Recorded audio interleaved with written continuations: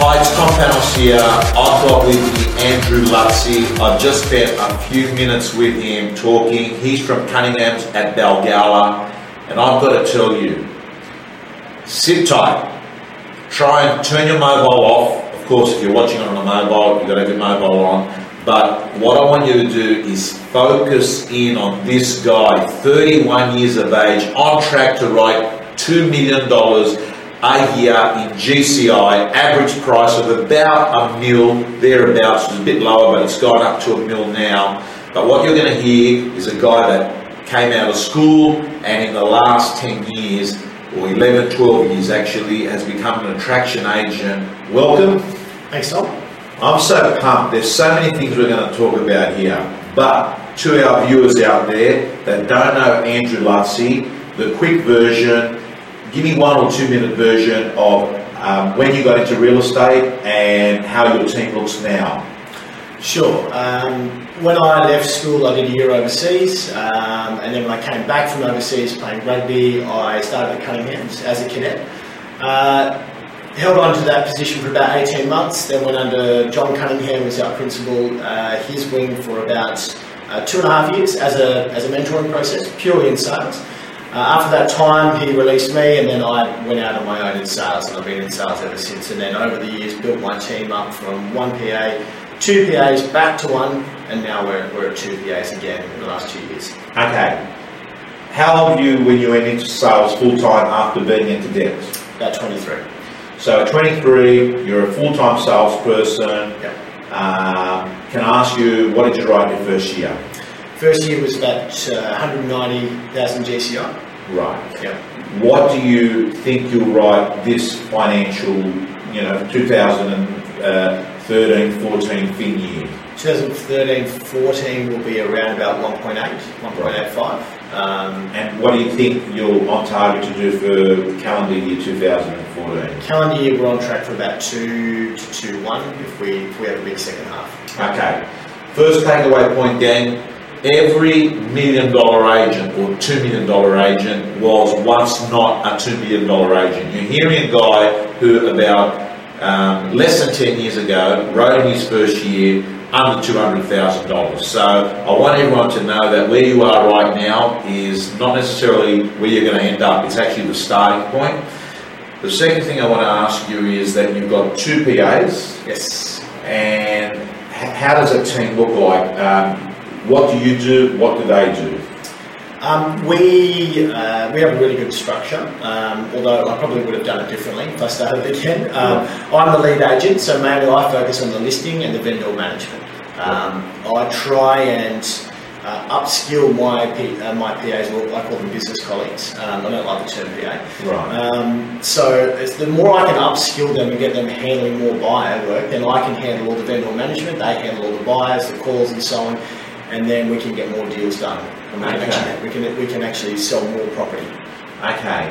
Give me an idea. Callbacks, who does those? So I'll handle generally all the hot buyers on the high profile properties, and everything else then I'll divvy up to either Ben or Liam. Liam's predominantly, he's the younger one of the two. Liam's more in a marketing admin role, but he's now progressing into that buyer agent role. And then Ben is very much purely a buyer agent, and he's almost a listing agent as well now. Okay.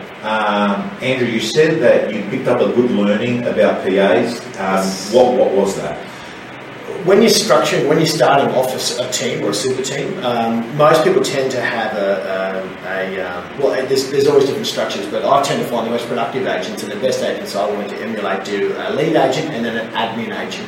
Someone who's going to be in the office doing the paperwork, supporting the lead agent all the time. I started off having a lead agent and then I had a buyer's agent. Right. So there's no one there to fill in the paperwork. Right. Sometimes you can miss things, or you're not writing enough volume to justify having a buyer agent. Right. So you need to get to a certain point to then bring on that buyer agent after you've got the foundation of an admin agent. Okay, so key takeaway there is when you're going through the process of growing and putting on assistants, what you would do is you'd put on an admin PA first to look after the plumbing in the background, so there's nothing gets missed out, and then when you're busy enough to the next level, you put on a buyer PA that is a little bit more sales oriented, that's got the ability to communicate with buyers. Absolutely. Yep.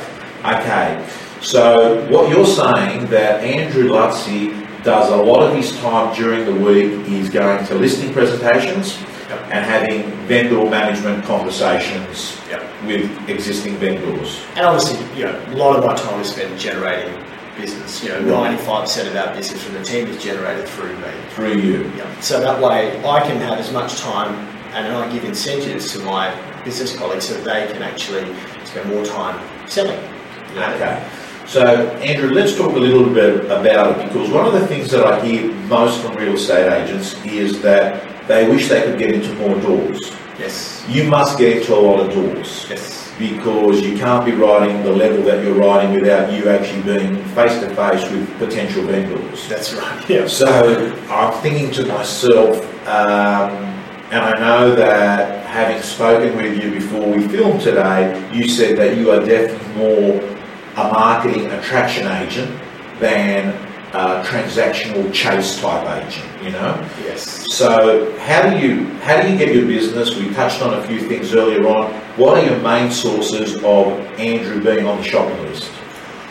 I think being very much known in my patch. Right. So doing more business, and when you are getting listings in your patch, that you want to be known for, doing bigger campaigns. So even if you had to invest a little bit of your own money to upsize your ad, so I'd hold a really good auction program, let it run to auction day, so people know that you put on outstanding performance in that area. So very much I'm known as a specialist in Balgowlah, North Balgowlah, and perhaps in the Seaforth now. That's my core part of the market. And then so Andrew, in that market that you just defined, are you known as the go-to person? You will most of the times get called into the presentation. Yes, yeah. I like to think so. Right. I want to be one of the top 3 on the shopping list every time, yeah. If someone doesn't already have a relationship with someone else, and if they do have a relationship that I've been referred in there, obviously I need to do a great job to differentiate why I'm better and what strategies and performance I bring to the table that my competitors don't. Okay, so one of the things you're saying is what gets you into a lot of doors is your current listings with marketing attached to those current listings. Is a lead generator for more listings. Absolutely. And I would assume that the kind of people that call you out are cleaner business than what you get using the old 80s, 90s cold traditional methods of lead generation. You're still going to get lots and lots of appraisals from past OFI lists. They're excellent sources of revenue, especially for your business colleagues. But for me, where I am, and my type of business, what I want to achieve, meeting people at open houses, you'll meet a lot of vendors and neighbours from the area. They're coming in there, and there's one or two things. Yes, they're looking to buy, but they're also, on the flip side, when they do buy, they're looking to sell. So they're judging agents as well. Right. So you need to be putting on an outstanding performance. And also, like you said, an attraction agent, do they feel you adequately represent their home for what they want? Because there's a lot, unfortunately, there is a lot of ego in an owner's house, whether they know it or not. They feel their home is their castle, and we need to adequately understand where they feel their home is positioned on that ladder. So it's a fascinating job when you do get to be known as a specialist in a market. I still sell lots of listings all over the lower northern beaches, and that's probably 2/3 of my business is out of my core. 1/3 is part of my core, but where I want to be known is in my core area. That that's almost like uncontested listings. Right. I'm at the dinner table. Andrew, it's an easy decision to choose you. Okay, but you're not the only one that gets called in. Definitely not. I mean, almost every listing appointment, unless it's a past client, Yeah. or even sometimes then, I'll always get someone else in just to double check. Right. But usually you'll find I'm up against one or two other competitors, all the time. What do you think your advantages are in creating separation between you and other agents at the dining table, at the listing presentation? It's a good question. Points of difference, separation. Look, I think being a specialist in the marketplace, you're always going to have a lot more cut through than other agents. But also, I think it's important that you do articulate how your team structure works and why that is a point of difference. So for me, not just having one agent who's trying to be everything to everyone. I'll do this, I'll do the marketing, I'll be making the callbacks, I'll having face-to-face weekly meetings. it doesn't work. You can't service the amount of buyers we have coming through. So I'll particularly show the owner that that's actually a bomb, that's working to their disadvantage when they're using an agent who's trying to be everything to everyone. So Andrew, contrary to what a lot of people say, which is, if you list with someone that's a really big agent and they've got a team of assistants, you're actually not getting that person. What you say is you bring that to the conversation and Absolutely. You say you're actually getting an advantage by dealing with the team. That's right. You need to bring bubble that to the surface and show them why there's far more advantages using a specialist. Where you need me best, where you're going to get most value out of me, Mr. and Mrs. Vendor, is at the negotiation table. If I was the best person to be at every single open house, I'd be there. Right. But the sad truth is that I'm not. You see, Ben and Liam are going to know more of the buyers than I will. Right. And so they're going to have a better connection and they're going to induce an offer faster than I would. What we do with that offer then sits in my lap. Right, okay, so what you're saying is that you let them know at the valuable point of the transaction, then you come in. Absolutely, yeah. Right. And that's not the same with every client, especially the high profile clients. And you're going to get some clients who just say, Andrew, I just want to deal with you. Yeah. And that's fine, you have to pick and choose your battles. Yeah. But you just, for most of the point, if you have to be firm on what you want to achieve. Otherwise, you'll get tired, you'll get burnt out. And I've had lots of years of being tired. And I looked at some really great guys like Marcus Timonello and James Tosterman and those Marshall White guys who structure their super teams so well because they bring it up and they layer it the right way from the start. Right. They don't start going on and telling people about their associates who do all these things halfway through a campaign. They know right at the very start of the listing appointment, or perhaps it's once they've signed it, they have the set for sale meeting, your strategy meeting before you first open about who does what and why they do what. Right. So that communication is pretty critical. For 3 years in a row, I think you won the Results Network Auctioneer of the Year. Yes, for the Real Estate Results Network. Real Estate Results Network. You do your own auctions? Yes. You do other people's auctions? Yes, I'm the company's chief auctioneer. So how many do you reckon you do in a year? We're selling a lot prior now, but I would say at least 6 a month, so 6 to 8 a month. 6 to 8 a month. Okay. That would be, When you're doing auctions of your own properties, yes. How do you convey that to a vendor in a listing presentation, and how does it articulate out in the real world? Is it an advantage, or do you find that you're trying to do everything on the day? Well, it's almost like I'm contradicting myself, being everything to everyone, what I said, but in terms of a point of difference that we bring to the table, most other agents will use an independent auctioneer, and I think that's fine, but I try and use that to my advantage to say, well, the independent auctioneer will come in, they don't know you, they have no invested interest in the property. 15 minutes they'll show up, they'll shake your hand, regardless of the result, they're still going to get paid. Whereas, I've spent 4 weeks knowing the buyers. I know exactly their budgets. I know how hard I need to push that buyer based on their personality on the floor. See, that information is going to give me a huge advantage over all of my competitors who's going to use someone that is completely alien to the whole campaign. Right, okay, so that's another tick you think that you've got versus a person going into a listing presentation. That's right, and there'll always be rebuttals, and there's always going to be arguments either side, and I guess there's no right way about it, but who tells the best story wins. Correct. I love that, who tells the best story wins, and let me tell you, stories sell. Facts tell, stories sell. Yeah. Andrew, but that will only help with auctions, Well, also I use the auctioneering side of things to my advantage when we're doing private treaty as well. So, and that comes into how you negotiate with, how we're negotiating with buyers. And I'll typically do a role play with an owner. At the listing presentation? Absolutely. Because you're showing your skills and say, and the best way to set that up is that I'm sure all the other agents you've interviewed, Tom, would have already shown you how they negotiate. So I'm going to show you now. I think let's role play now how we run a negotiation. Oh no, Andrew, we haven't. None of the other agents have done that. Oh, they haven't done that. That's odd. And so it's a little bomb you can throw in there that we need to. But what I would suggest is that when we are negotiating, when I'm doing the role play with the client, saying that my auctioneering skills come into play there more than ever, because I've got the skill set of an auctioneer to keep the increments higher. I'm able to accelerate the price a lot faster in negotiation. So rather than a buyer negotiating with an agent who's just willing to take the minimum increments, $5,000, $10,000 higher offer, I'm going to start at $50,000 lots, $100,000, and be firm on that. No, Mr. and Mrs. Buyer, we've been working, I can take $1,005,000 to the owner, but realistically, we've been working in $50,000 lots. So the next minimum increment I'm accepting is $1,050,000. Wow! So that's the dialogue and language that you would use to a buyer, yes, and the dialogue and language you would use in the role play at the listing presentation to show a vendor, this is why I'm better. Absolutely. And you need to, and I guess, it's like a magic trick, the rabbit, pulling rabbit out of the hat is not enough, you've got to make it disappear again. That you need to actually bring it back to, surely the other agents have demonstrated this to you. Have they not already explained this to you? And they say, no, that's that separation. Okay, Andrew has shown us this. Andrew's shown us how he's going to accelerate the price. That's only one attribute, but there's thousands of them. Wow.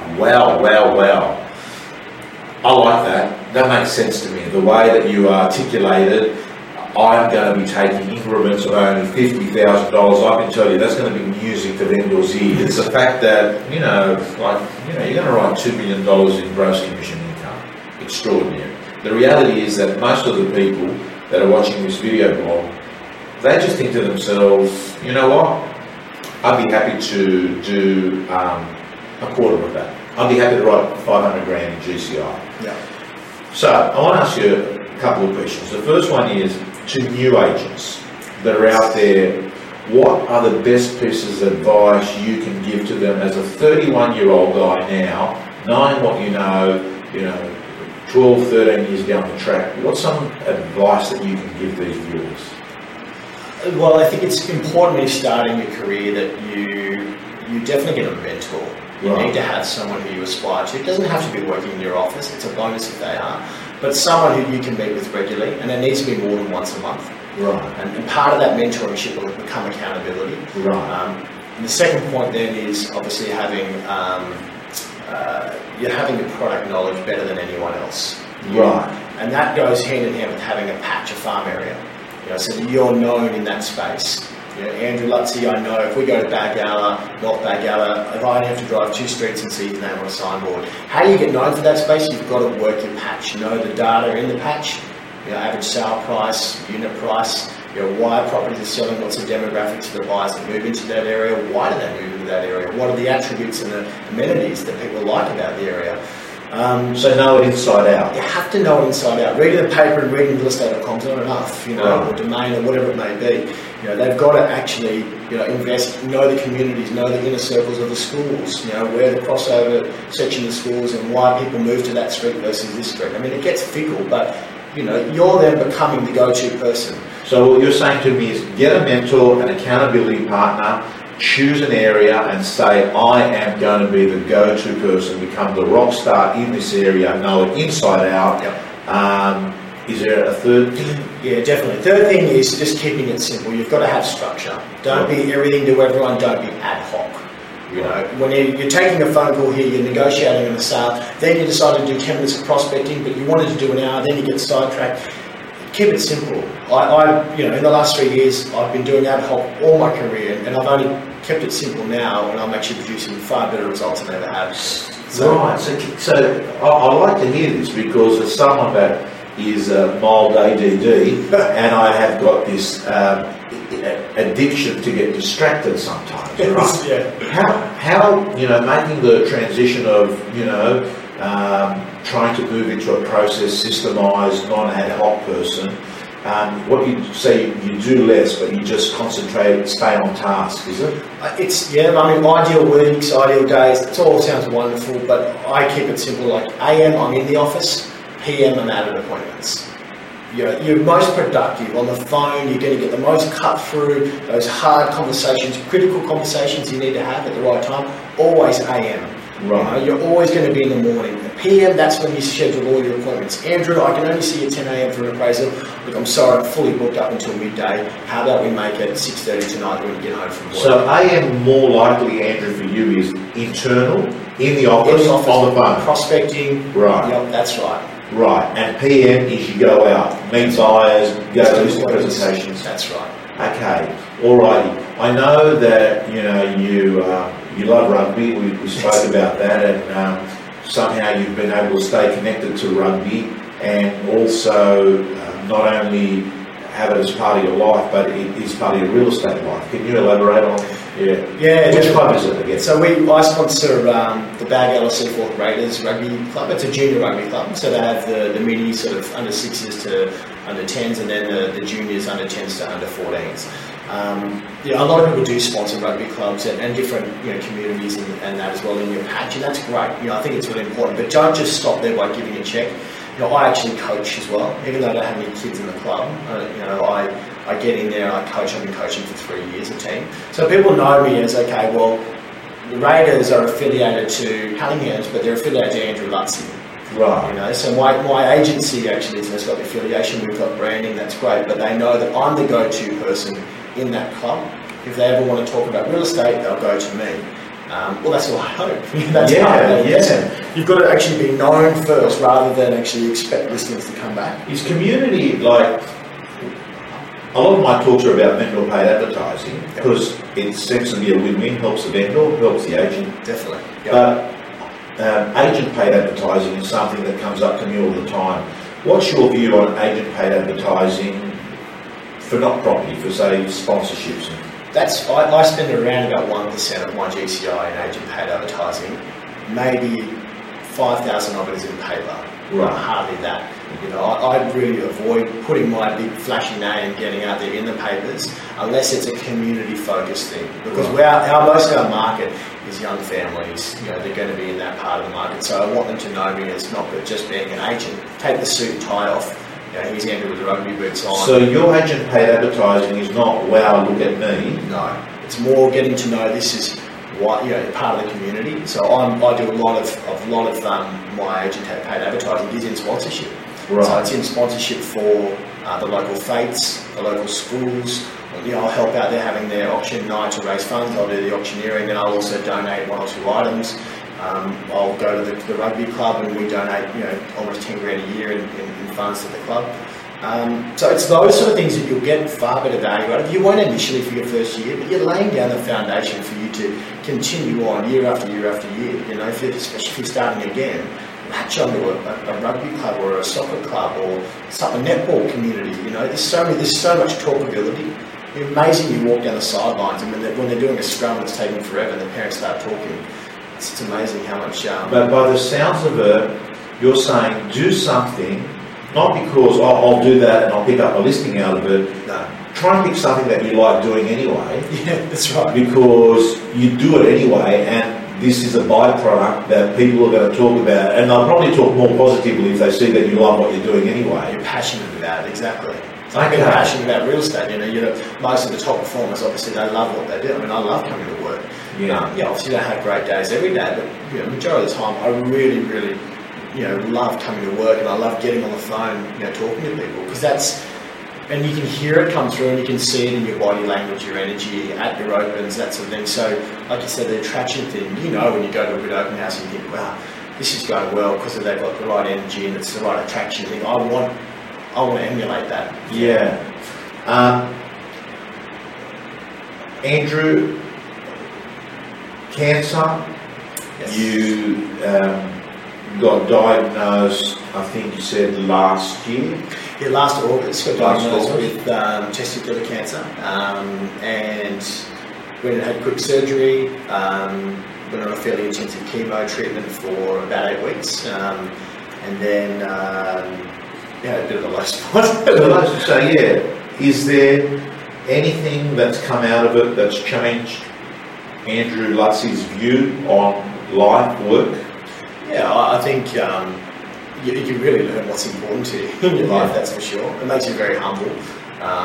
It makes you realise that there's more to life than just real estate and money and so on. And it probably takes a fairly significant event like that, or perhaps it's a death in your family or someone close or whatever it may be. But it definitely makes you appreciate just how good, if you do something you love, how good a position you're in, how fortunate you're in. how grateful you've got to be when your health is good and you've got good work. That's right. It probably makes you realise when you miss out on a listing presentation or you've got a crank event or when you pre-frame things, you realise it's small stuff. And it also, you're absolutely right, and it also helps. It really has enabled me, and I can't believe I'm probably doing 3 times better now since I've had treatment in terms of my work, right? Because I'm getting the empathy. I really developed. I realise there's a lot more empathy when someone is in a challenging position. You don't need to rush them. It's really, if you can just spend 10 minutes more listening and empathising with the client, it's amazing the cut through you'll get. And actually, you'll end up getting more answers that will lead on to that knock-on effect, when you're going to get the deal, whether you get the right price, whether you get the right marketing, the right fee, is it in your core area? It's like a listing leverage checklist, you know what I mean? Yeah. Are you going to leverage this listing to its max? And how can you get that from your biggest advocate, which is, your client? Yeah. So it helps your mindset, realise that there's a few There's so much more I know that I wanted to talk to you about, and I'm mindful of time, but I don't want to miss those things, so I'm going to ask you a couple of quick questions, if that's all right. So you've told me vendor paid advertising in your current listings are one of your biggest sources of listings. Yes. You've told me that community sponsorship, being a specialist and known as the go-to person in the market. Andrew, database. Yes. What does it mean to you, and what does database, and how does it work for your business? A database is critical because that's people you've either done business with, or everyone probably understands the database.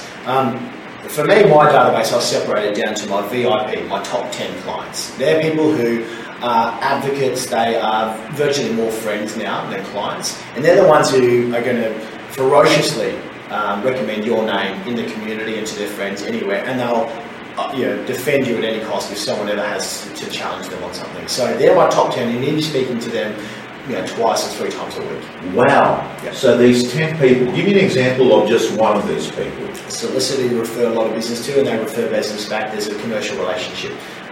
There's the club president for my rugby team that I sponsor. There's probably a client who I've sold 3 or 4 properties for. There's another one who I've sold nothing for. Wow. I sold their family member's property, but he refers me so much business. Just because I keep doing the right thing, keep in touch, keeping them informed. I've actually never done any business with them. Wow. That's a good VIP client for me. So what you're saying is these 10 people are treated, you use the term VIP, very important person, and you treat them like that. Yep. And in return, they give you multiple referrals over your real estate life. Well, that's your generation plan. That's your prospecting plan. Think if you can develop more relationships with people like that, you don't need to be cold calling. You don't need, yes, you need to be sticking your head in your database and your pipeline all the time. And that's bread and butter. You have to do that. You can't get to this point without doing that. But these people are the ones where you go to first on a Monday morning. Right. That's instead of ringing all your callbacks and that sort of thing, tell your VIPs what happened on the weekend. Right. Okay. Andrew, 2 final questions. Number 1, best advice to someone who's watching this that's struggling. They might have been in real estate for a while. What's a bit of advice you can give them? If you haven't got a patch, get a patch. Right. Get serious about real estate. And actually stop going ad hoc. AM, PM. That's probably the best. AM, you're in the office. Don't leave the office. Don't break your time blocking. You say 10 before 10. Yeah. That started my career. I did that for 6 years religiously. Loved it. 10 prospecting calls before 10. Okay. You're talking about keeping it simple. Someone that gets this ideal week and it's blocked off like, it looks like a colourful jigsaw puzzle. You've got colours everywhere. Yeah. Seriously, you're setting it up for failure and guilt and depression because you're not sticking to something that's actually not stickable to, That's right. Last question. If Andrew Lutzy was meeting Andrew Lutzy day 1 in real estate, when he just got back from overseas and he was joining Cunningham's, what advice would Andrew give himself now, 13 years down the track? I'd tell him to, once you hit 200,000 GCI, get a PA. Right. Get a PA earlier than you think, because you want to be dealing with the pointy end of stuff and you want to let go of the stuff that's not dollar productive. Right. So you've got to got to be effective, got to be dollar productive. What activity am I going to do today that's going to earn me money tomorrow? Right. Okay. I've just met this guy here today that I think to myself, he typifies attraction agent, success, humility, keeping it simple. I'm just so happy that we did this, and John Cunningham said to me, Tom, you've got to meet Andrew, right? And mate, thank you so much for coming along. Congratulations, I hear the good news, baby's coming along. Yeah, that's right, yeah. Well, December 1 is going to be a hot baby. Wow, December 1, hot babies. First day in summer, isn't it? That's right, yeah. Okay, alrighty. Thanks Thank you so much. Thanks.